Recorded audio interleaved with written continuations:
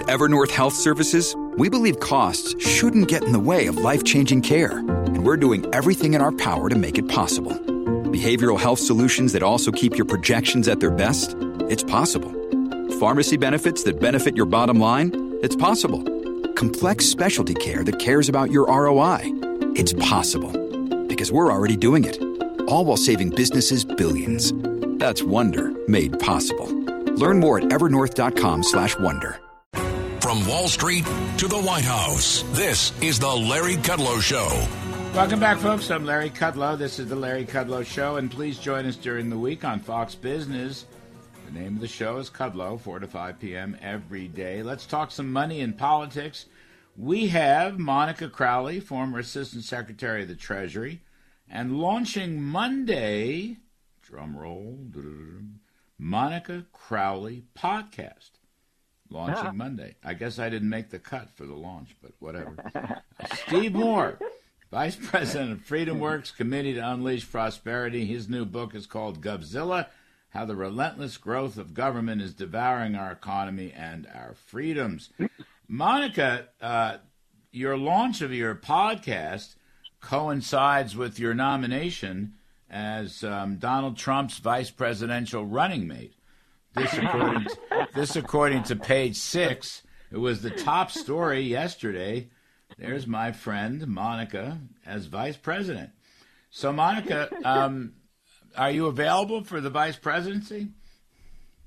Well, I am completely available for the vice presidency, and should President Trump call, I will serve. So there you go. I was completely shocked when I got this call about this story. It's complete news to me. There have been no discussions, have not been approached whatsoever. But as you all know, I was Donald Trump's first supporter in the media, and I remain one of his strongest supporters, certainly in the media, but I believe in him body and soul and 1,000%. So I am launching this podcast on Monday, and both of you gentlemen will be guests on the podcast once we get rolling. So, Monica, if asked, you will serve. Is that the idea? Well, very difficult to say no to Donald Trump, very difficult to say no to the former president of the United States, who is likely to be the next president of the United States. But let me just say, I was completely shocked and stunned by all of this.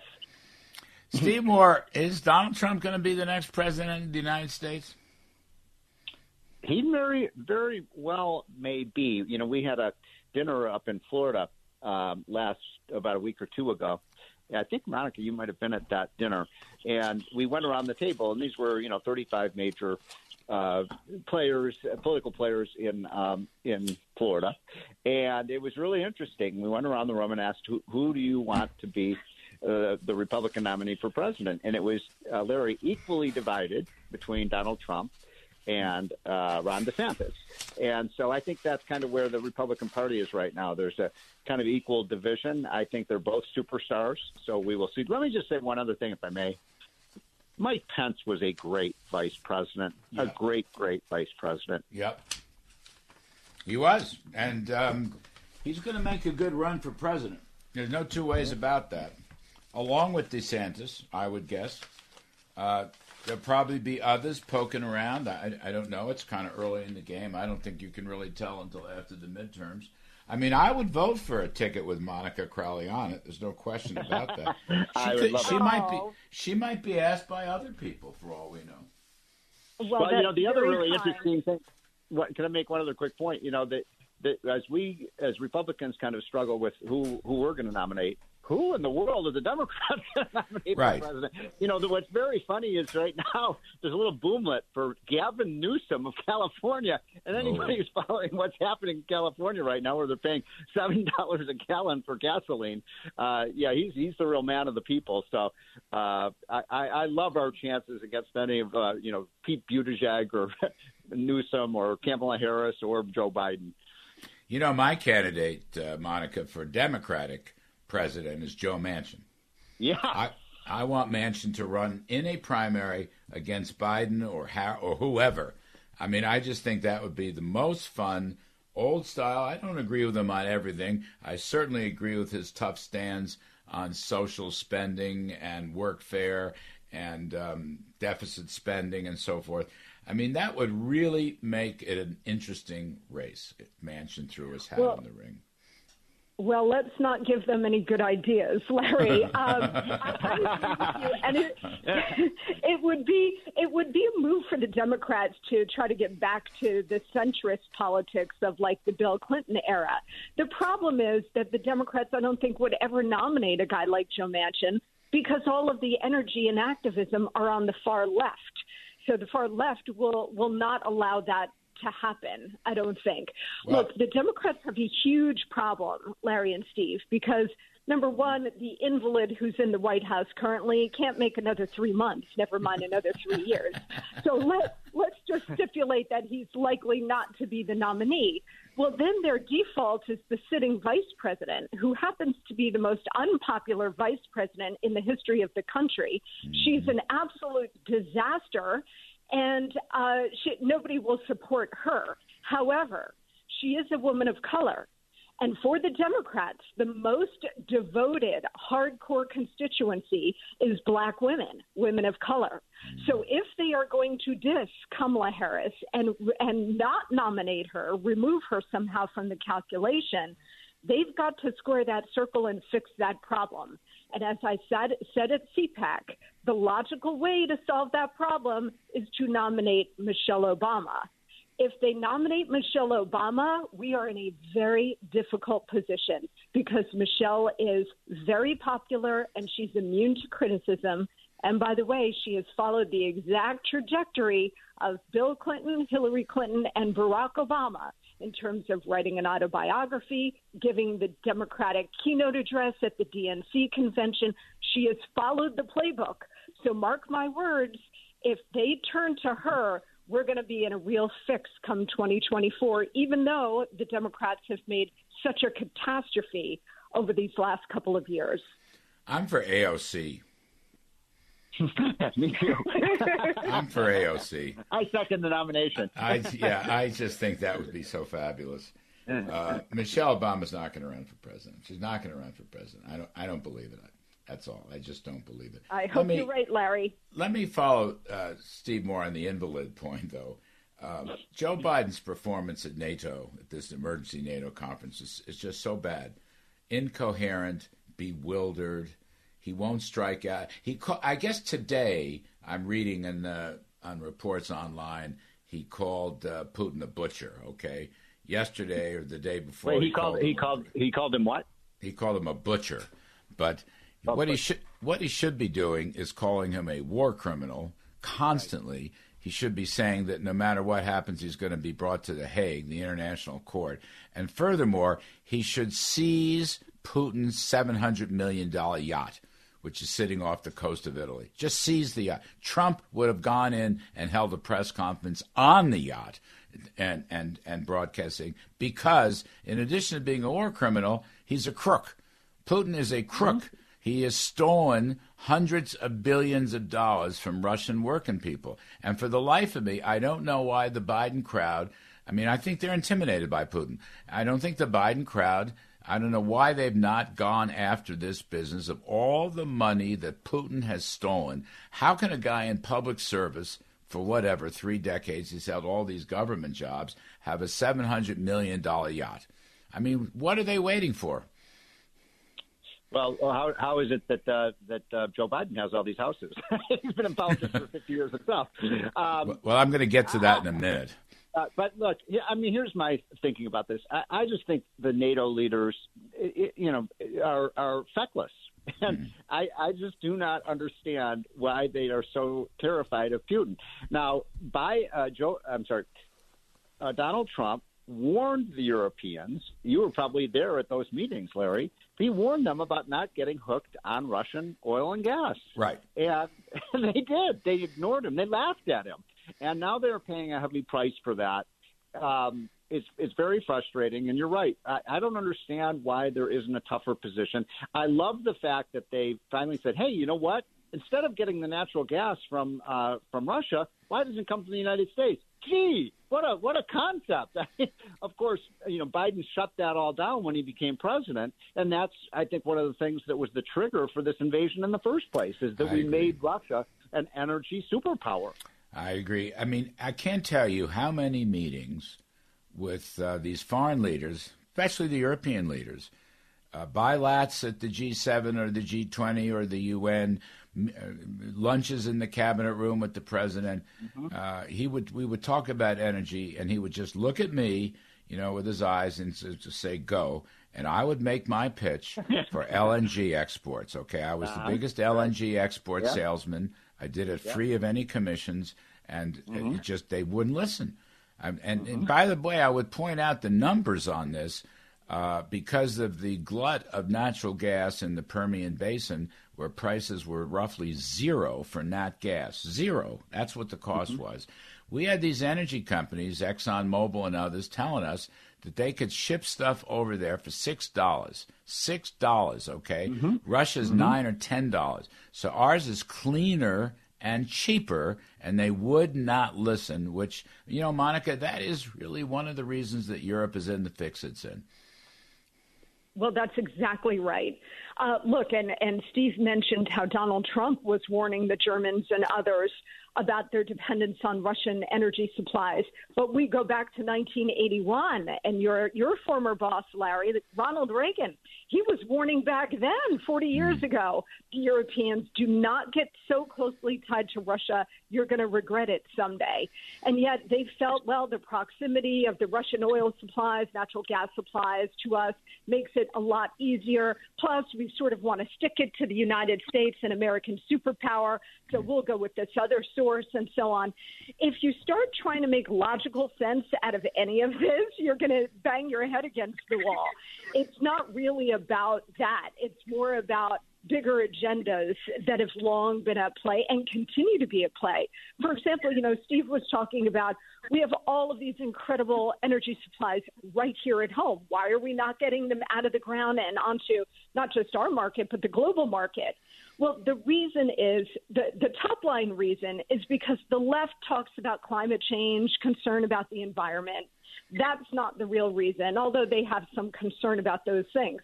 The real reason is because energy is the biggest lever that the left can use to remake the American economy and remake the global economy.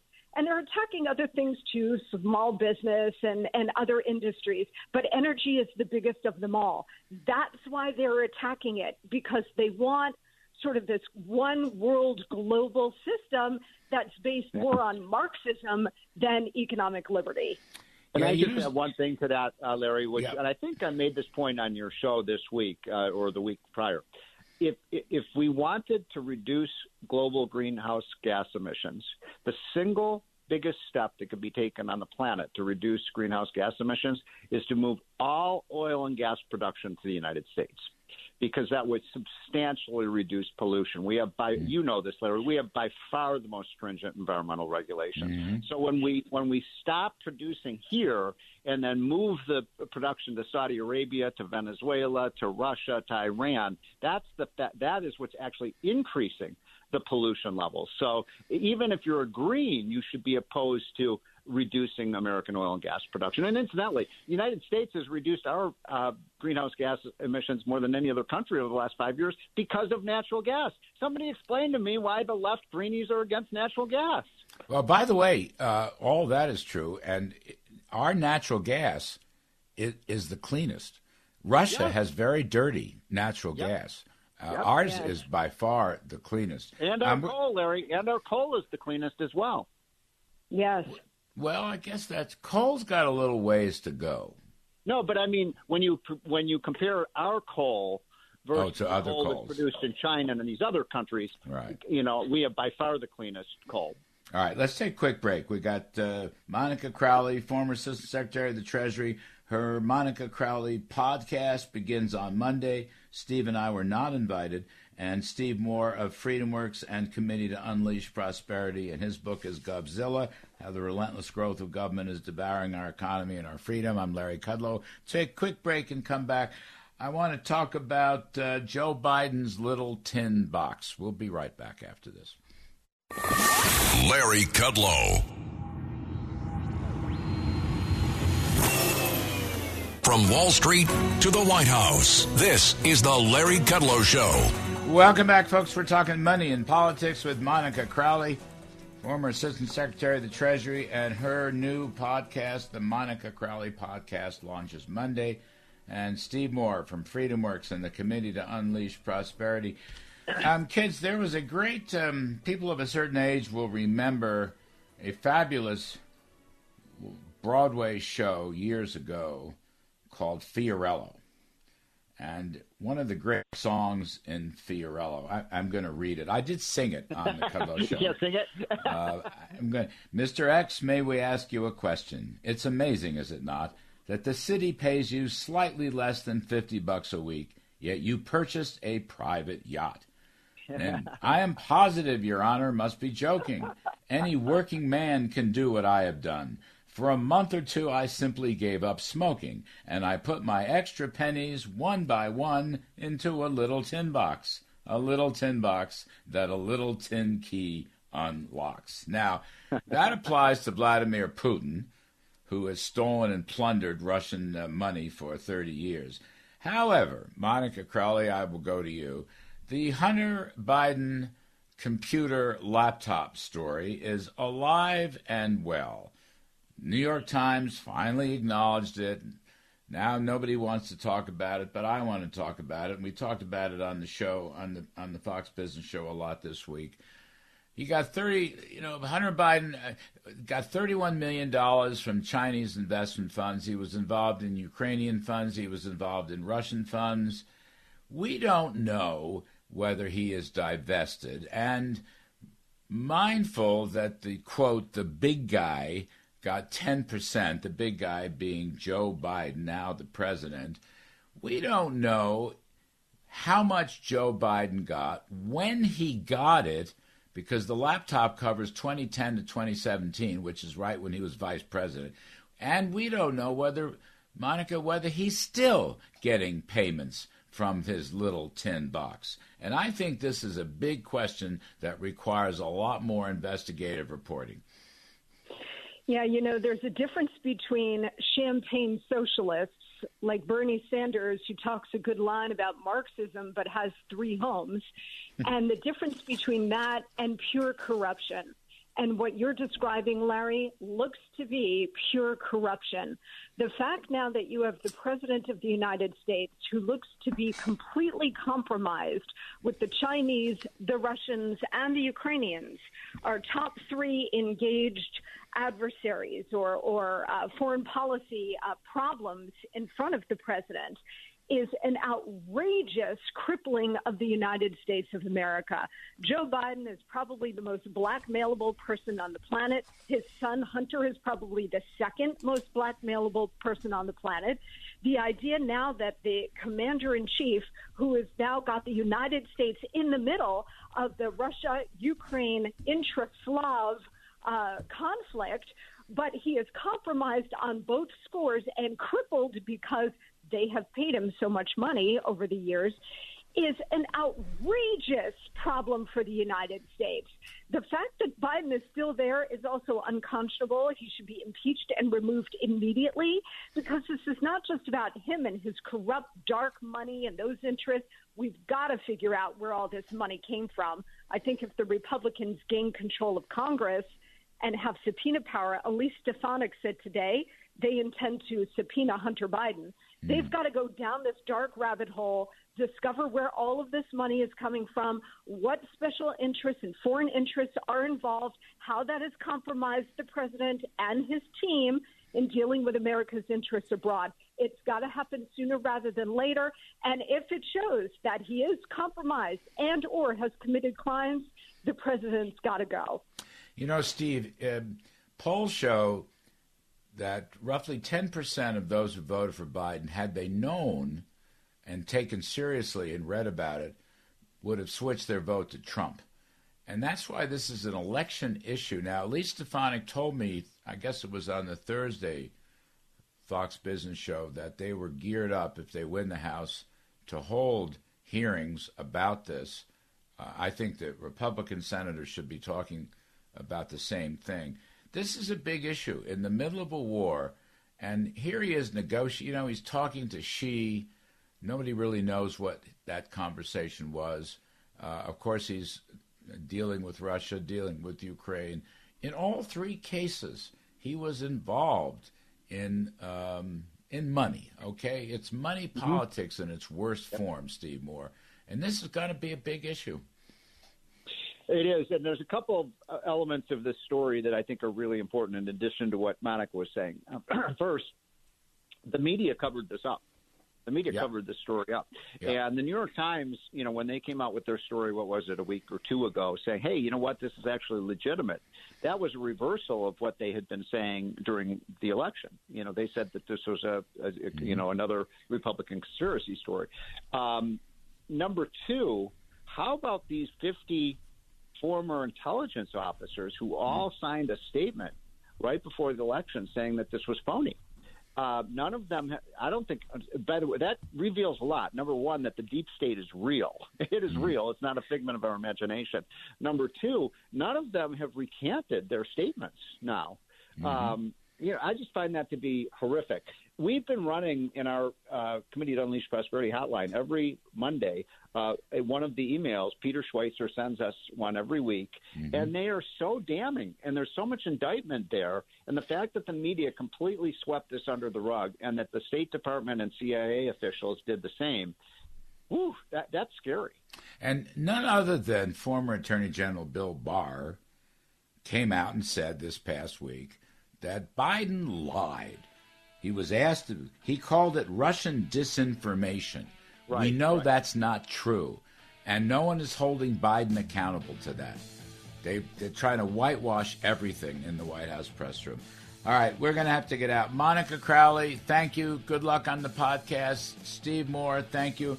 We'll see you both during the week on Kudlow, Fox Business. And folks, I'll be back next weekend.